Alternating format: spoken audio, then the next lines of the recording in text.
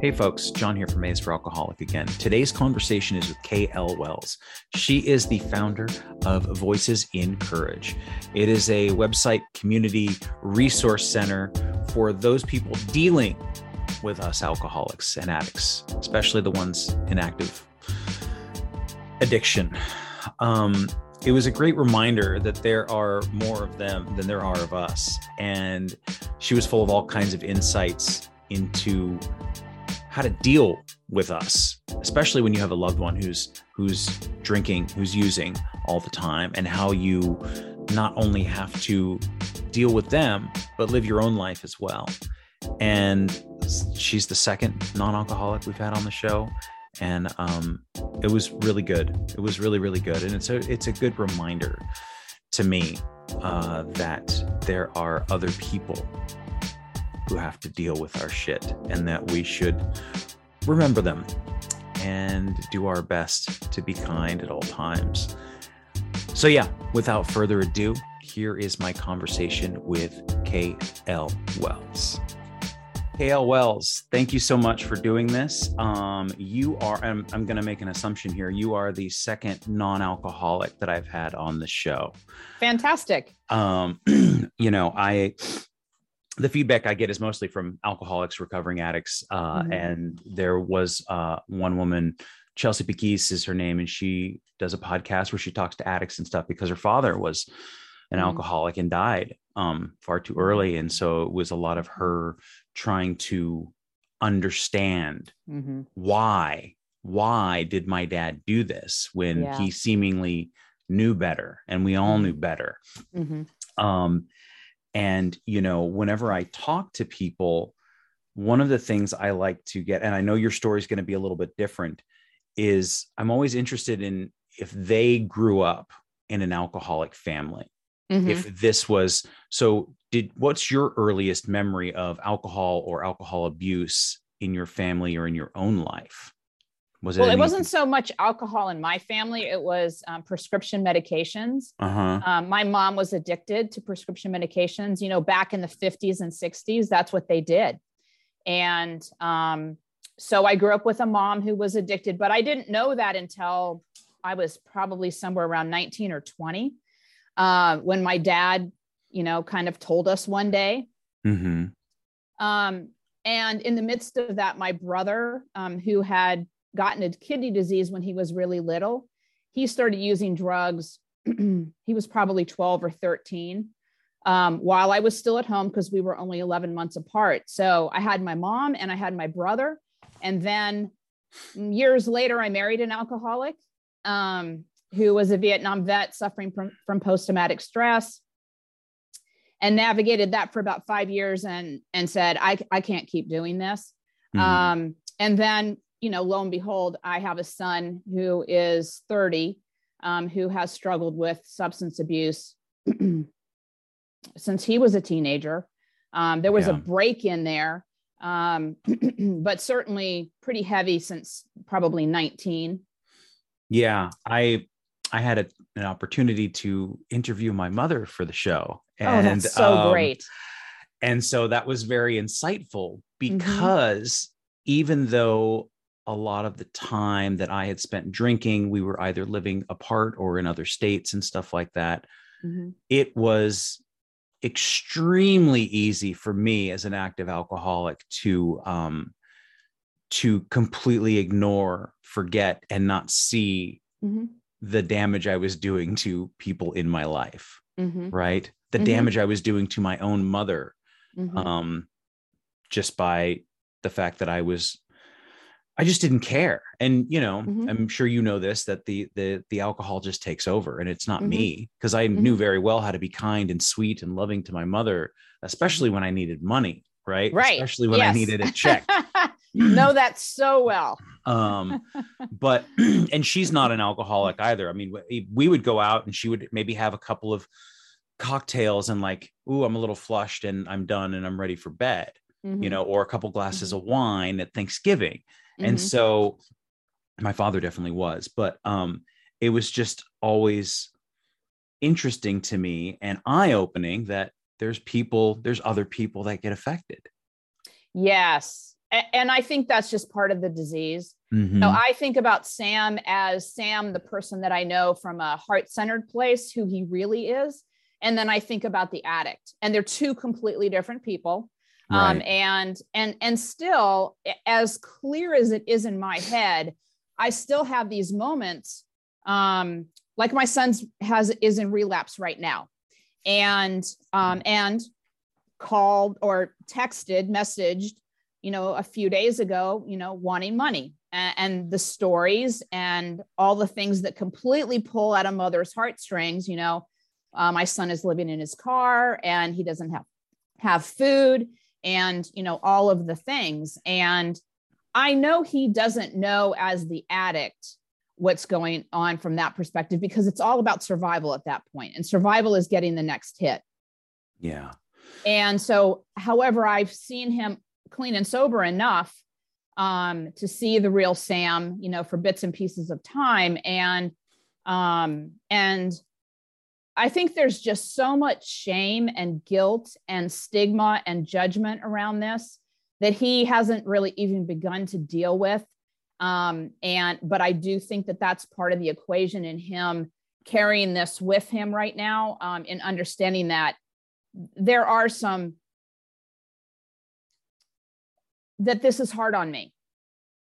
Yeah. But I don't know how you would be able to step into that recognition in the midst of using, because you're so focused on getting your fix. Yeah. I think there's glimpses of it, right? But the immediately with those glimpses comes the shame and the guilt that you're talking about. And I go, I really need to get rid of that shame and that guilt. And the only tool I have to getting rid of that shame and guilt is to use again, is to drink again. Right. And so, and then that goes again and on and on and on and on. But yeah, when I think about my relationship with my own mother now, and I'm 6 years sober. It's light years ahead of what it was, and the conversations I was able to have, and how absolutely distant and disinterested I was. And it's not as an addict, right? As an alcoholic. Yes. Very clear about that. As an alcoholic, as an active alcoholic, those were the things I was like, yeah, I don't have time for this. I got stuff to do.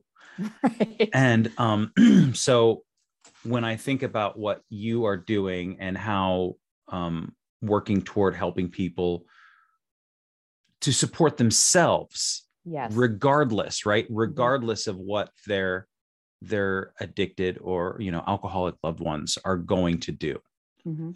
It's ultimately, I don't want to just say it's a choice, because that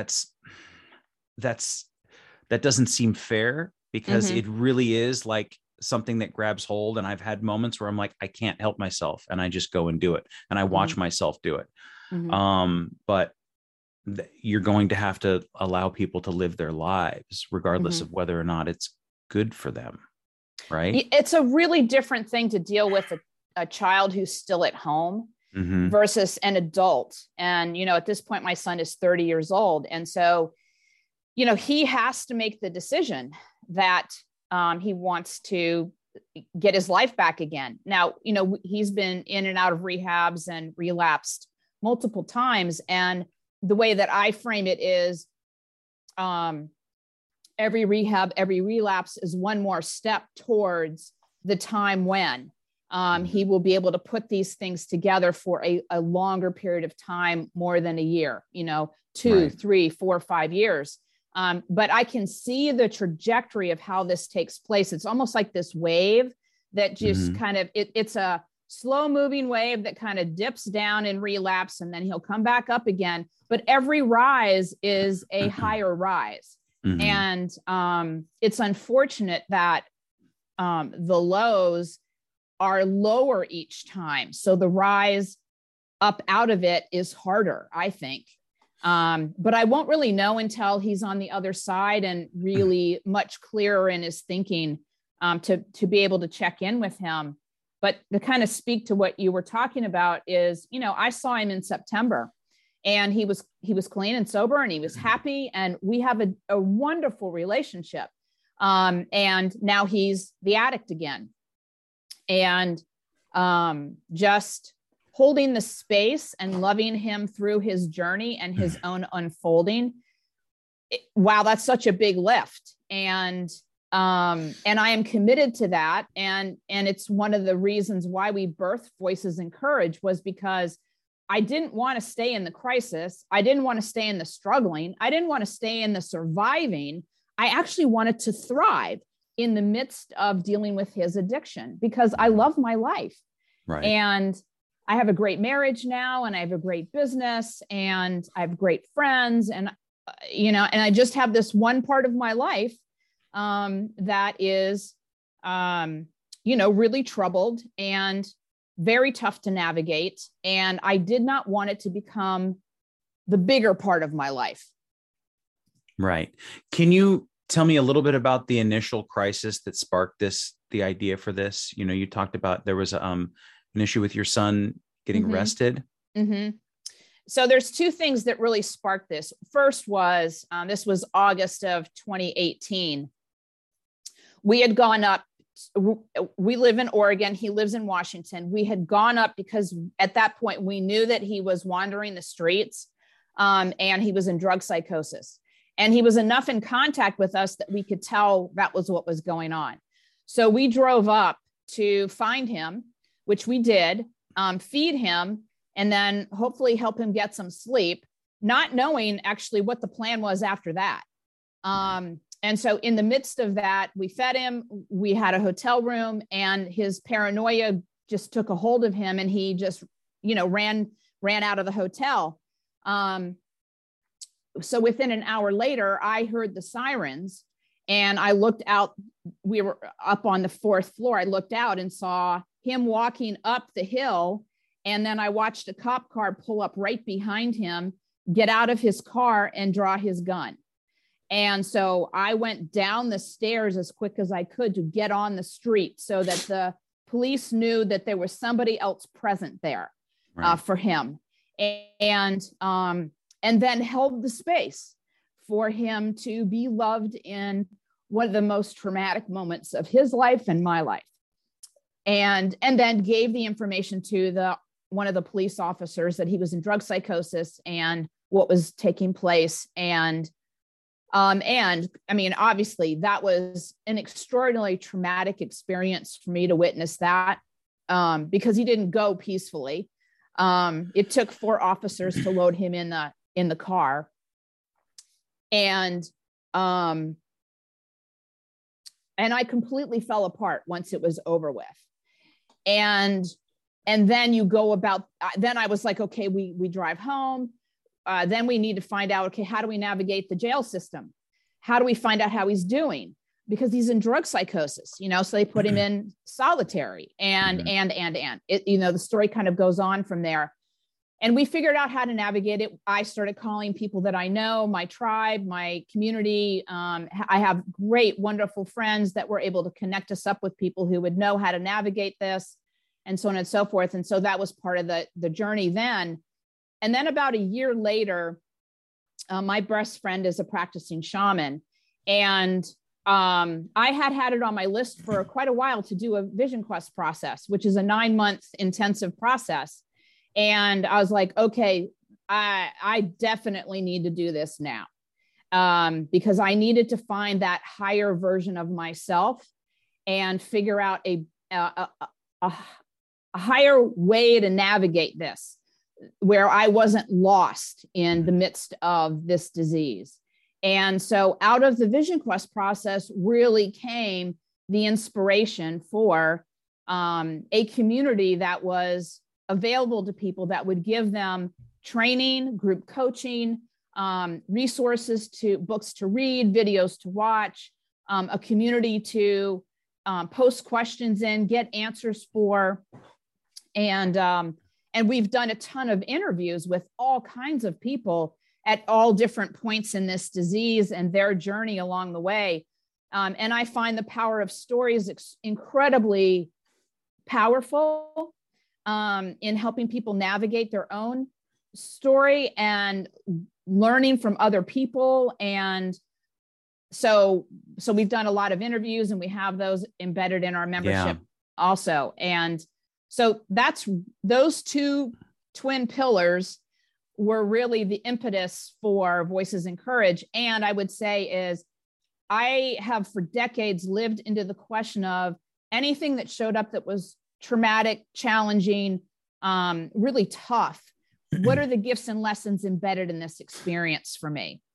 That is it's such an important thing. And it's such a pain in my ass sometimes, even 6 years on. And I'm like, really, is this, so can we just not do this? Do I have to learn a lesson today? Yeah.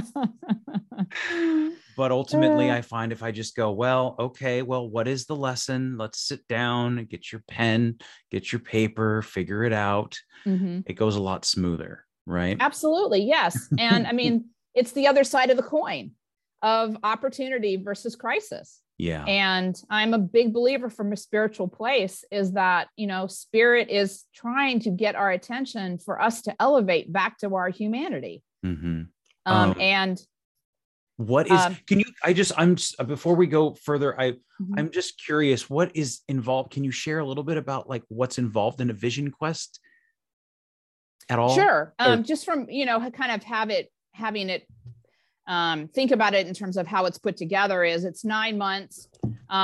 There were 3 other questers that were involved in my vision quest. We are very tightly woven. I was the oldest, and then there was someone in their 40s and a couple in their late 30s.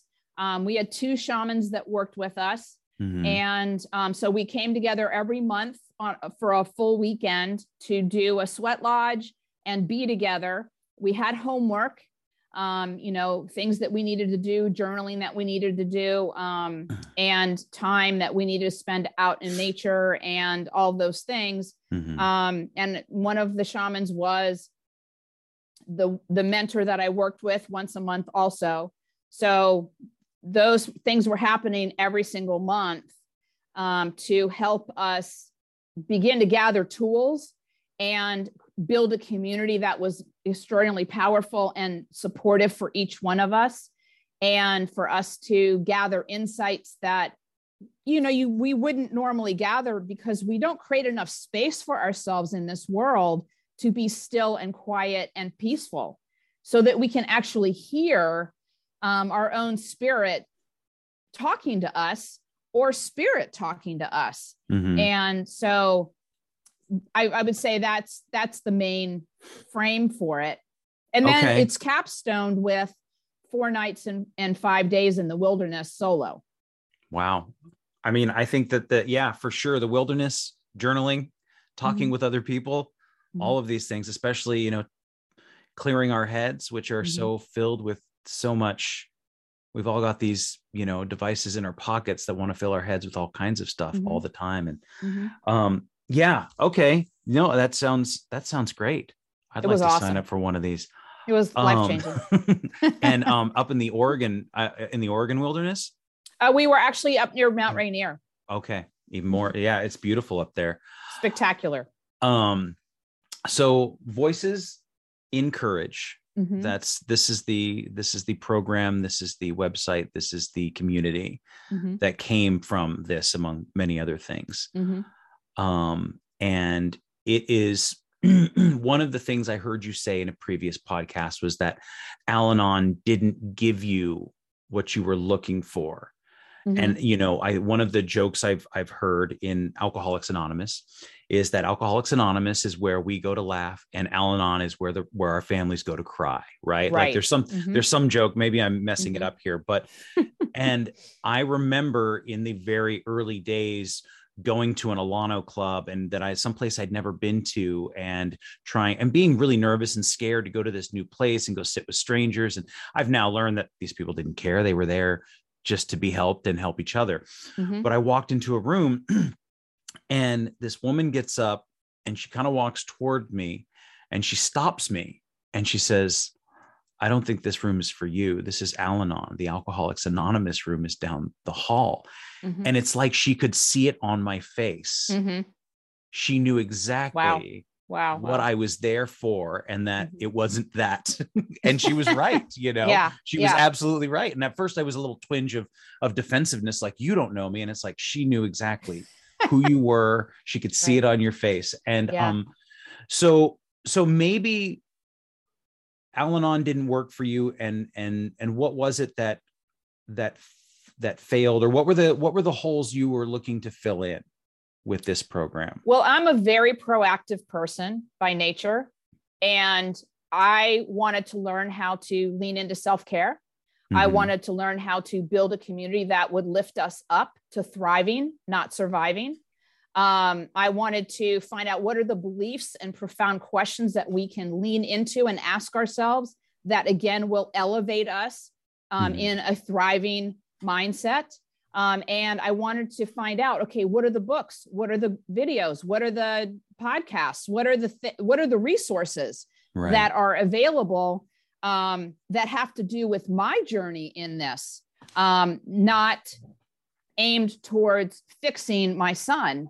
That was actually my side of the equation. And, a lot of my friends are recovering alcoholics and addicts. And, if they go to rehab, they have a tribe, they have a community, they walk away with phone numbers, and then they get a sponsor, and then they, go to these groups. And like you said, you tell your stories, you laugh, but you're also elevating at the same time. I didn't feel that at all in going to that particular group. And I realized that it's very, every group has its own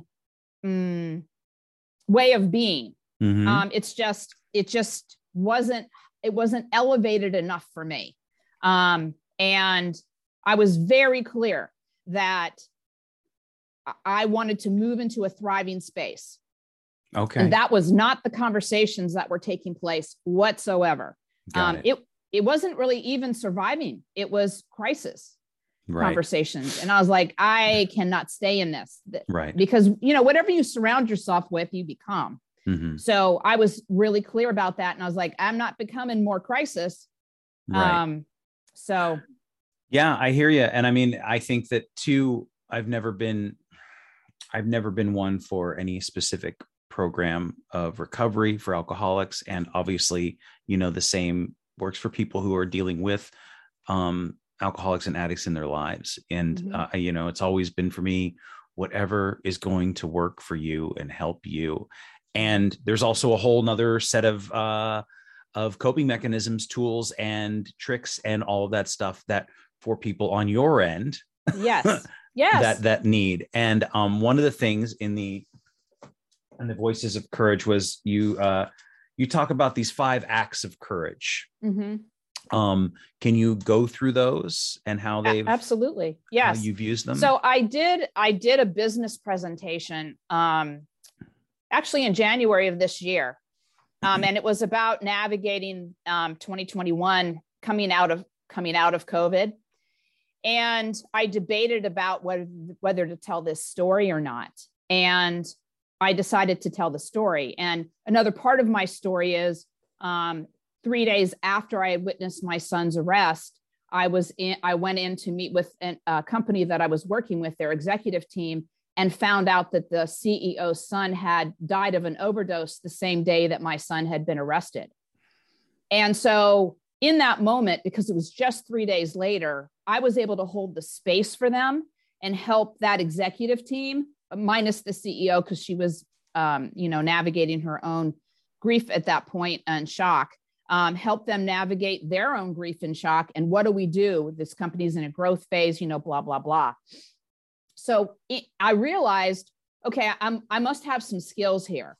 If I'm able to be from Saturday to Tuesday and not get caught up and triggered in my own stuff.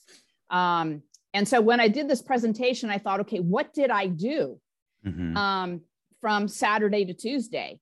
And the first thing was feel. I felt. I got back up to the hotel room and I just dropped to my knees and completely fell out. From an emotional perspective, I just let it go. And, my wife was there and she was amazing in terms of supporting me, but I just lost it. And I gave myself permission to feel the desperation, to feel the shattered dream, to feel a broken heart. And we're not, our culture isn't very friendly to feeling the feelings. So that's the first act of courage, is actually having the courage to feel your feelings and allow them to move through you. And so I, fortunately, I'm able to do that, but I know a lot of people who need permission. Yeah. and a community to support them in doing that. Yeah. And then the second thing was, okay, I had before this, I had a pretty rigorous self-care program anyway, because of the work that I do in the world. But I was like, I got home from that experience and went, okay, I got to up my self-care, because I'm hurting right now. And I know the things that work for me when I'm not hurting. Now I need to start to employ some of the things that I know will help me ease the hurt and the pain and rise up from that hurt and pain. And so I upped my self-care. And then the second thing, which I kind of alluded to a little earlier, was I got on the phone with my community, because 95% of our success or failure is directly determined by who we surround ourselves with.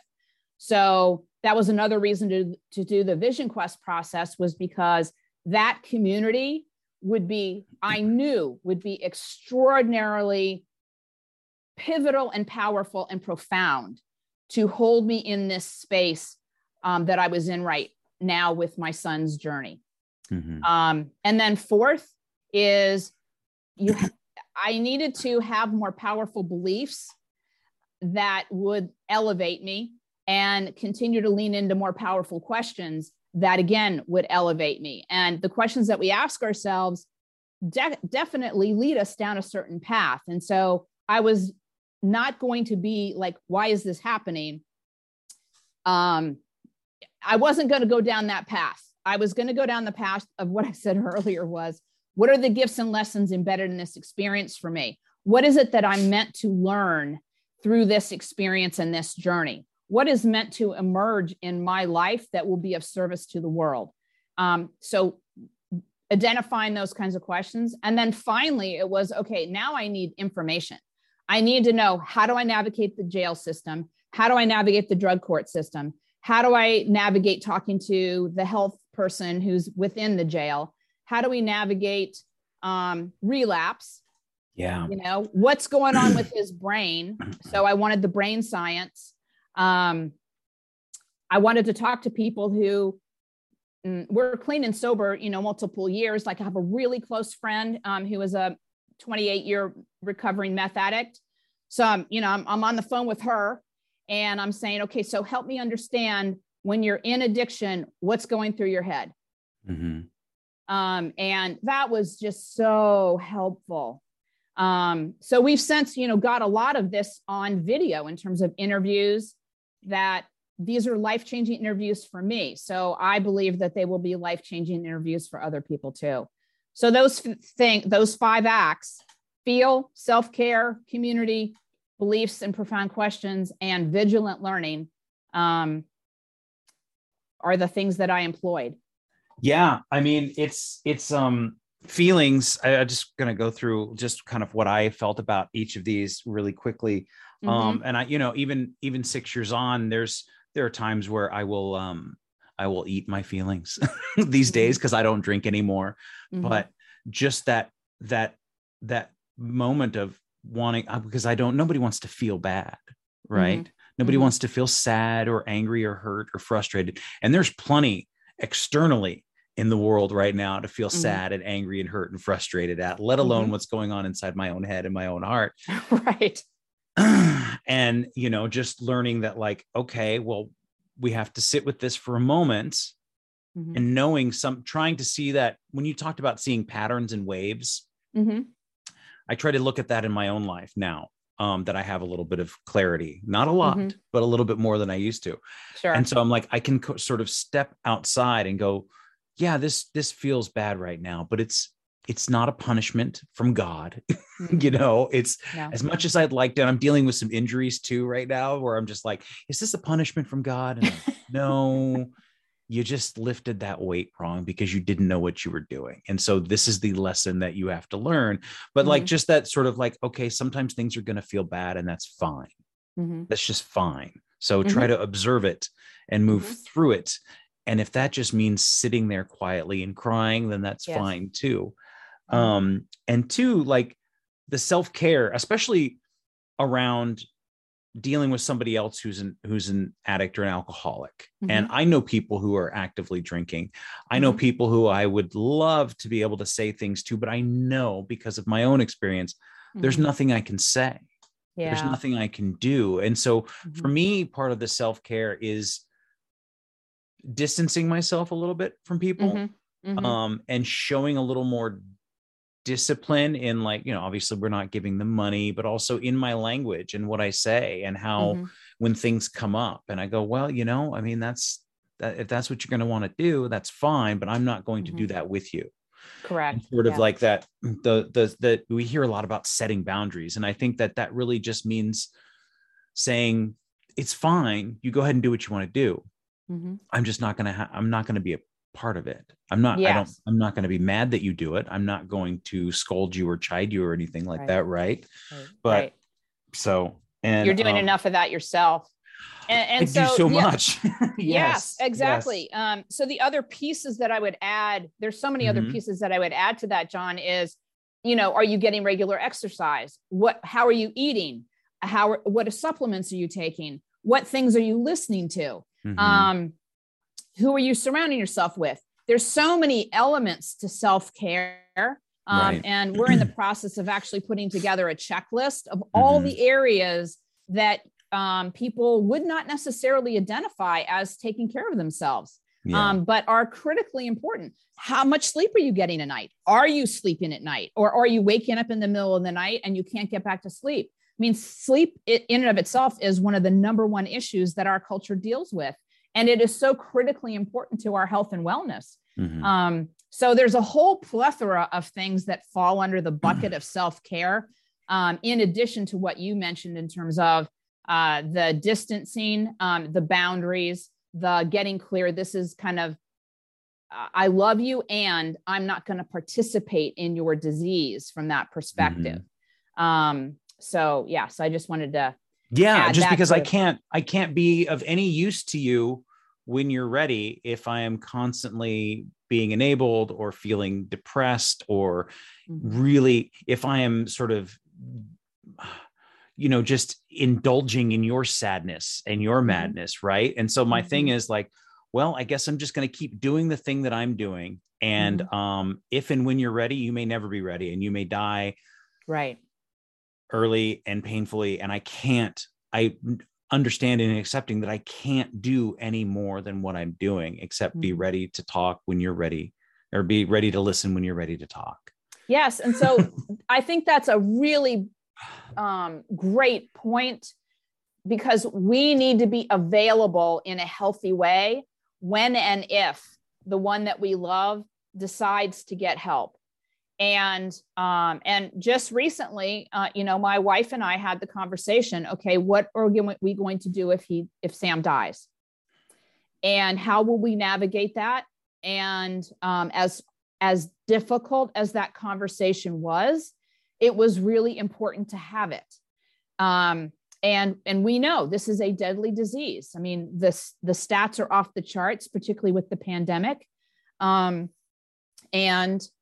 it's a possibility. Now, do I give it a lot of energy? No.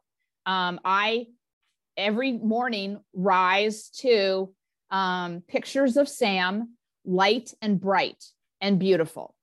And that's how I hold him the majority of the day. So there's a big difference there. Yeah. Yeah. And finding community. And you also said storytelling. And I think that can sound like a very big and sort of fantastical word, storytelling. But what it comes down to is me just finding somebody else that I relate to.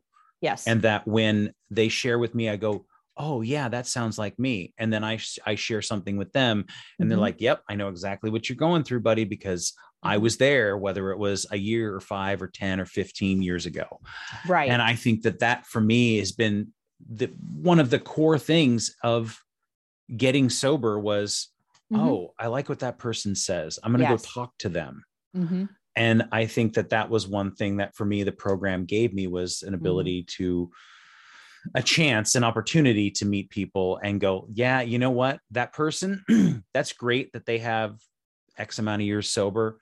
They're not the kind of person I want to hang out with. And there's nothing wrong with that. They're just, we're not going to get along with every single person we meet.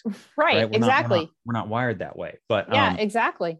Finding a proper community with proper connections that are just going to help me in my daily life. Absolutely. Super helpful. Yes.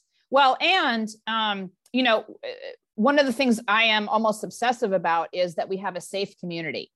And I recently did an interview with a mom of an addict who has since passed away and the daughter-in-law. And they both said, we never get an opportunity to tell our story. And because I'm so steeped in talking to so many different people, that had not registered for me. And I thought, oh, wow, how extraordinary is that this is the first time that they're actually really telling their story was with me. And we, obviously it was on camera, and how brave of them to do that. And I want to talk to them again. I want to have a second conversation with them. But now I realize that there are more and more people who are the loved ones who are kind of in the background, who haven't had the opportunity or have chosen not to come out from the shadows to actually tell their story, their side of the street, and how powerful that really, really is. Yeah. I mean, in active alcoholism, it was all about me. I was selfish. I needed the spotlight on me. I needed the drama to be about me. I needed every single person in my life, family, friends, etc., to be supporting this addiction of mine. And if they weren't, then there was a problem and everybody was going to hear about it. And I didn't care what anybody else had to say. Your hurt, your pain, you don't understand. Mine's a lot worse. Right. Yes. And so this was my way of thinking. And then to go, oh, wait a second, perhaps my mother is a real human being outside of being my mother. And there might have been some things I overlooked during that time. To say there the might least. have been. So Yes. That's something that has really that has occurred to me. I was like, oh yeah. And so when you talk about giving people a chance to share how they feel when they have been ignored and overlooked and used by the people in their lives that are in active alcoholism and addiction. I think that's really important as well. Absolutely. Well, and what I found to be true too, John, is that all the acts that I just talked about and the things that we're talking about, these are all the things that the recovering community gets as a part of recovering.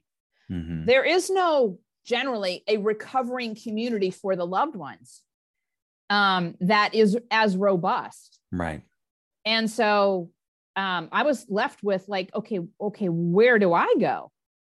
And without finding a community through Al-Anon that worked for me, I was left with, okay, we'll create one. Yeah. And so I was thinking earlier, I was talking to some friends of mine, alcoholic recovery, drug addiction recovery, and we were talking about the books that we were reading. And I said, and it suddenly dawned on me, my library is their library. And vice versa, because this is just really all about getting back to our own humanity on both sides of the street. Yeah. The doors look different. Yeah. It makes all the difference in the world to have somebody to talk to and somebody to listen to you, and to have those resources. And so many times somebody has said, hey, have you tried this book? And I've had people who were staunch, old school, like 40 plus years, AA people suggest a book that was sort of outside of that. And I was like, oh, that surprised me. I didn't expect that from you. Like, well, that sounds fascinating. Okay. And that it is very easy it's very easy for me to be dismissive and judgmental. Like that's something that I have been for a very long time. Mm-hmm. And I've found that it's been a lot more helpful for me to take a step back from those moments of mm-hmm. judgment and go, well, wait a second, maybe this person does have something to say. Maybe they have a resource that I don't have, regardless mm-hmm. of how I perceive them immediately, mm-hmm. you know? Mm-hmm. And that's been super helpful too. The fourth one was beliefs and finding mm-hmm. a belief system that works. Mm-hmm. And I have this analogy that kind of came up just now while we were talking. When you talk about trying to help somebody who's an alcoholic, who's an addict, right? So I'm from Las Vegas, Nevada, and I know a little bit about playing cards. And not a lot, but a little bit. Yeah. And when you're playing blackjack, if you follow certain rules at the table, like you don't, hit on 17 and you just sort of stay the course and you do the things, you can actually win a little bit of money. You can do pretty good for yourself if you just stick within the odds. The problem is what happens is we get greedy or we get excited or we think if we can just take this chance, we can make a lot of money, right? We can, you know what, we just need to bet big and go and help and do everything that we can for this other person. And then we end up losing everything because we blew it, because we made the wrong choice, because we didn't know what cards were in that 6 decks of cards that the person was holding, right? And it just occurred to me that creating a belief system that for me goes, you know what, I don't help unless somebody wants help, right? I don't go out of my way, because ultimately what it does is I just end up, losing all my chips. And I know this is not the best analogy, but it's kind of like one that just popped in my head was like, it's important to kind of have those beliefs about not only what I can do to help others, but also it's important for me because I can't spend all my time worrying about somebody else, and then there's the whole higher power thing. And that's a whole personal, project that we all have to undertake regardless of how you feel about it. Yeah. But, coming to a set of core beliefs about just how I operate in the world and operate with other addicts, and just being patient and minding my own business until somebody says, hey, John, can you help me? Yes. Yeah, exactly. And I mean, I think this is a generalization, but women in particular are wired to take care of things, and men are wired to fix it. And so that wiring, you're making assumptions there that other people want to be fixed and other people want to be helped. And it took me a long time to learn that I needed permission before I advanced, and permission to be present with somebody is a sacred trust, and you are not just granted permission. Yeah. So, and I, through this whole experience, is one of the major things is, having the belief that it's okay to ask for help. That one belief alone is, pivotal for all of us. And we are not trained to ask for help. It's thought of as being weak and, this whole rugged individualism and blah, blah, blah, which is just a bunch of bull. So learning to ask for help. And on the other side of that is also learning to receive help, because they're two completely different things. And so that one belief will change everything. Yeah. I mean, I had something recently in November. I had a friend I know from out of state and say, hey, I need to be, accountable with somebody. We were talking about like working out and just taking, doing some sort of workout challenge between the two of us. And he's like, I don't really feel like putting something on social media, but like, I feel like the thing that he said was, I feel like I need to have a good month or I'm going to have a really bad month. Now, I don't think that this person was in any jeopardy of relapse. And we were just talking about, I don't know, doing push-ups and sit-ups or something. Sure. But I had not expected this person to ask me for this. Mm-hmm. And so it was like, wow, okay, even people that maybe I perceive as strong and or doing well or taking care of themselves, you go like, I need to ask for help. And that's fine. And I was immediately like, well, yeah, what do you want to do? Because wait a second, I need this too. I wish I would have thought to ask somebody for this. I didn't know. Right. So it became apparent that it was not only something that they needed, it was something that I needed as well. And it struck me again, somebody I didn't think was going to ask for help asked me for help. And how important it is to say, hey, I need help. Yes. And then to be, well, like you said, the next step is to be a little more receptive to learning, right? To receive. Yeah. And that can be a challenging thing for everybody involved too. When I have been I was closed off and guarded, and it took me months before I talked to anybody. I would I would sit in my bedroom and not drink, thinking that I was going to fix myself somehow. And I was just driving myself crazy. But yeah. And it's huge. It's huge. Got to ask for help. Yes. I mean, you don't have to, but if you want help, there are people who will help you. We're wired to be communal. And that's not the messaging that we've been given, and so if we can, part of my thing is if we can model and embrace asking for help ourselves. I mean, because I think, generally speaking, most people think I'm really strong and I've got it together and, so on and so forth. And then I routinely ask for help. And it's kind of like, what you just experienced was, oh, didn't expect that. But part of it is, number one, I need help, but I also want to model how important it is to ask for help when you really do need it. And then to accept it in a way that is gracious and appreciative and action oriented. So I don't want to ask for help and then do nothing with it. Right. Because, that's just not how I roll. But so I, just kind of highlighting that, number one, we need to learn the ability to ask for help and be okay with it and not judge ourselves because of it.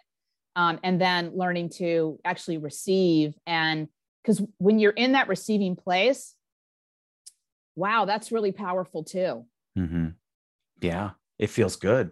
You're like, wait a second, who is this stranger and why do they want to help me? I mean, my first thought is mistrust, right? Because I've been, but little by little, I'm like, oh, okay, this person doesn't really want anything from me.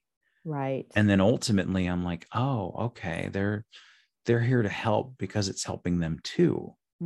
Like this goes both ways. So so maybe I should just shut up and do my part. Is what that was, what I said to myself. I was like, oh, okay. So just be a part of this. Don't stop trying to control exactly how it goes or how it's supposed to be. Yeah. The last of the acts of courage, and I think that is the vigilant learning. And so in that and creating voices in courage, what are some of those resources that are available there for people? Well, first off, we created a book list. Okay. Of all these different books from a variety of different sources that I pretty much kind of had to cobble together myself. And videos. I mean, I know one of the rehabs that Sam was in, I went to the front desk and I said, okay, what do you recommend in terms of reading and documentaries or videos or whatever that was? And Pleasure Unwoven was one of the videos that they recommended. That one video was life-changing for me. And so we have that list.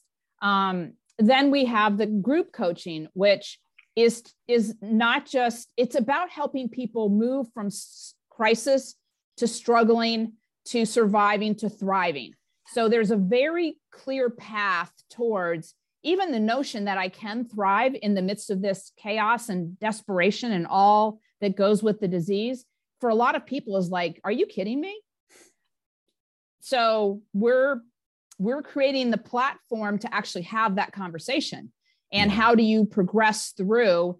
And even in the moments when, Sam just relapsed in the last couple months. Okay, so here we go again. We're kind of in this crisis moment again, but our skills are much better to be able to move through crisis, struggling, surviving, and thriving in a faster period of time because of what I've learned and what we coach and train.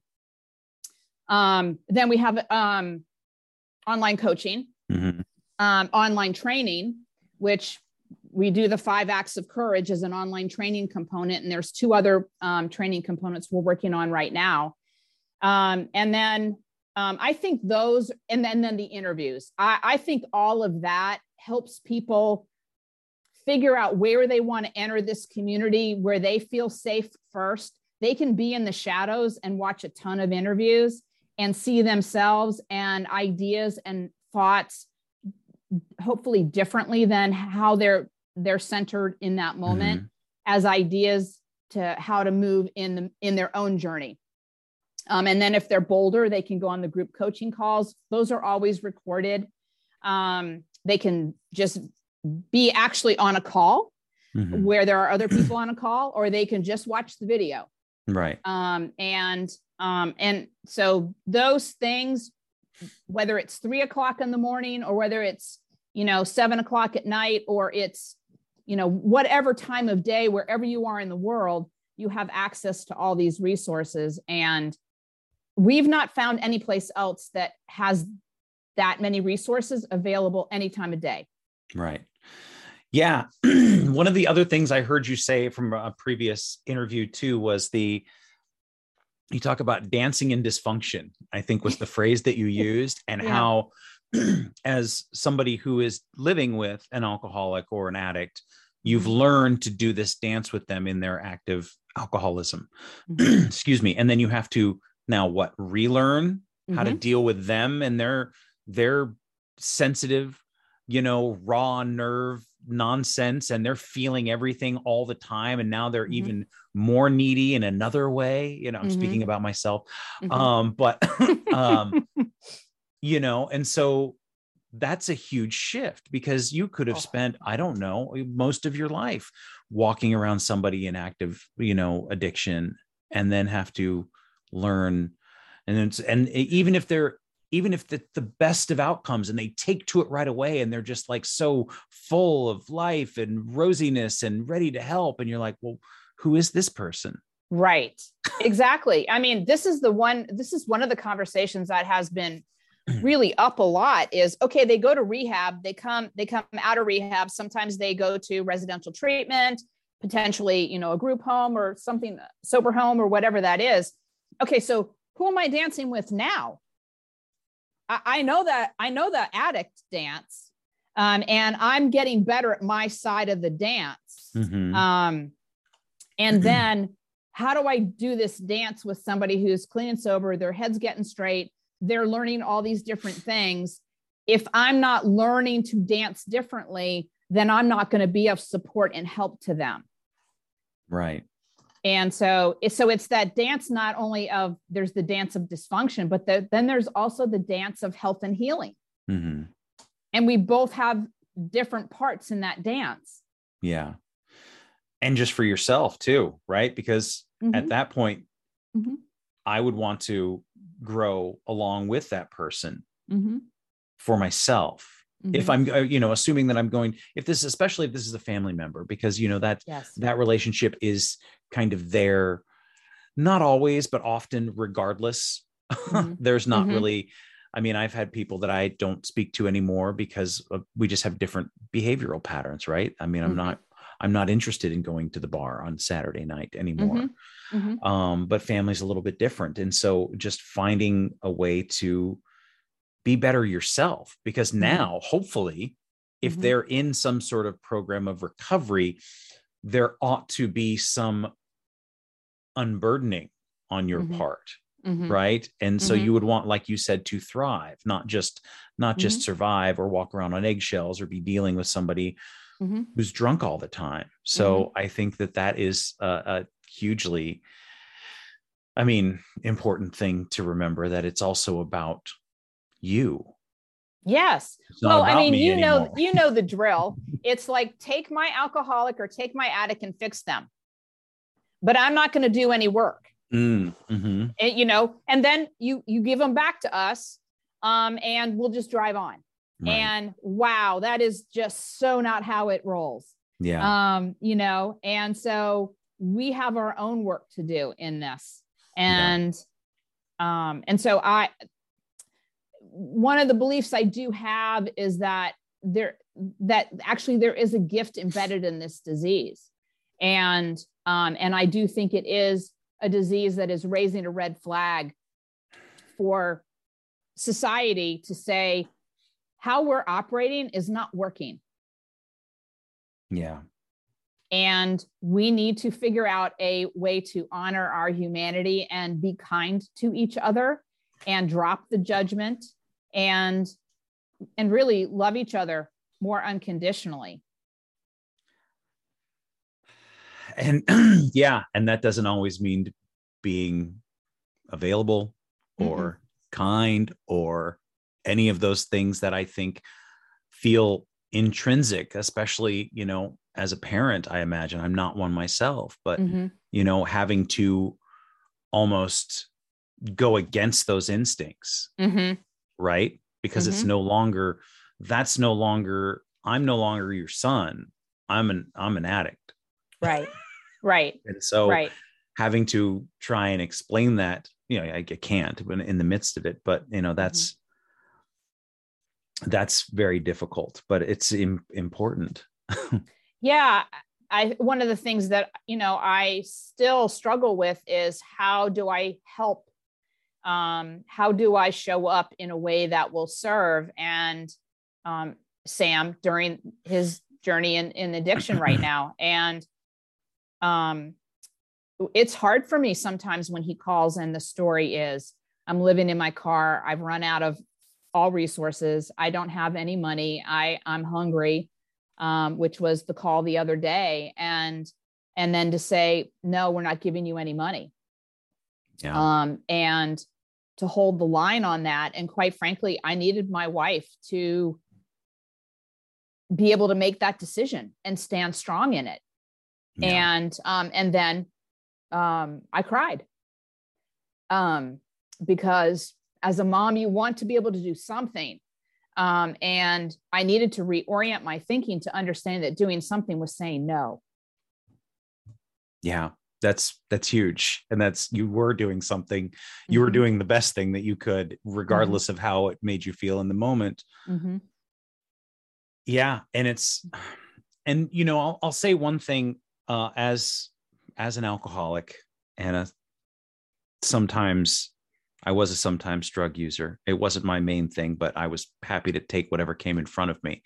And I've been in plenty of situations I've never told my mother about. But I'm sure. The thing that I have come to understand now, 6 years on, and even then, I was always able to take care of myself. Certainly my standard of living was extremely low at certain points, but I was always able to take care of myself. I was always able to find a way through. I was always able to find, I mean, if I could find alcohol and drugs, I could find a way. I would find a place to sleep and I'd find something to eat at some point, you know? And so and the thing that I have to remind myself is that I haven't let myself down, or if I have, I've always been able to pick myself up. And it takes a lot of strength and determination to be an addict and an alcoholic. You have to really, really want it. You know, you have to work for it. And it requires a lot of planning. It requires a lot of plotting and strategizing, daily maintenance. Like there's a lot that goes into it. And alcoholics, I've found, are some of the strongest, smartest, well prepared people. Super resourceful. Thank you. That's the word that I wanted to use. So anybody who's listening, who has somebody in their life who's going through this, I guarantee you they're not as bad off as they would want you to think, Yes. And I mean, everybody's different, but I know that I wasn't every time I asked for help. Yeah. That resourcefulness, every story that I've heard on the substance abuse side of the equation is they're massively resourceful, and they're super smart. And I learned this from the friend that I alluded to earlier, recovering from meth addiction. What she said to me was, when he reaches out to you to get money and you say no, he's like, next. Yeah. And he said, it's a transaction. Yeah. It's not a relationship. You happen to be his mom, but in that moment, all it is, as far as he's concerned, is a transaction. And if you don't give him the money, he just goes, okay, next. Yeah. Now he may be mad. He may say, something. But trust me, it's a transaction. Yeah. And that window in was so valuable to me to be able to frame it that way. You don't have to hold any guilt. It's just a transaction, right? It alleviates you of all the guilt so that you can function and go on with your day. Yes, exactly. Yeah. So yeah, that's great. That's a great epiphany to be able to know that. It doesn't always make it as easy, but still it's important. So, and I don't want to take up too much more of your time, but where can people find this? And do you have any parting words for people struggling, looking to survive and thrive? First, I think first and foremost is ask for help, ask for help, ask for help. Keep looking for the help that you need, because some of the help like some of the books that I read, some of the help that I got, I only wanted a slice of that, and the rest of it I let go. And it doesn't mean that the first book that you read is the gospel. And the absolute way. Pay attention to what resonates with you and dump the rest. Right. So please, please, please ask for help, because we are in a pandemic of addiction at this point. There's very few people that I talk to that don't know somebody, or they don't have their own story. So we have to get over our shame and our judgment and the moral pieces to this and just ask for help. And then the final piece is, that's why we created Voices Encourage, was to be able to create a safe community for people to get help, to get answers, to understand this disease, to have people that they can talk to, books and resources and coaching and all of those things. So just go to voicesencourage.com, and you can, if you give us your email addresses, we will send you information. We'll send you the 5 Acts of Courage right off the bat. And that's a 23-page PDF that goes through the 5 acts that we just talked about. And begin to get to know our community. And if you are so inclined and you need a more robust community, then the membership is available too. And that window towards the membership is on voicesencourage.com also. Kale, thank you so much. This was really nice to talk with you. And I appreciate your time and what you're doing for a whole other swath of people that we alcoholics, we addicts don't often think about when we have these conversations. So thank you. Well, thank you, John. I so appreciate the opportunity to talk with you and visit with you and give another side to this story. The other dancing partner is the moms, the dads, the aunts, the uncles, the friends, the wives, all of it. And there's more of us than you. This much is true. Yes. Yes. Thank you so much, and happy holidays. Yes. Thank you. Thanks again for listening. Our music, as always, is by Neglect. You can find more of his stuff at neglect.bandcamp.com. And you can find us on all social media platforms that matter: Instagram, Facebook, and Twitter. And you can reach us at aisforalcoholic@gmail.com. Talk to you later. Yeah.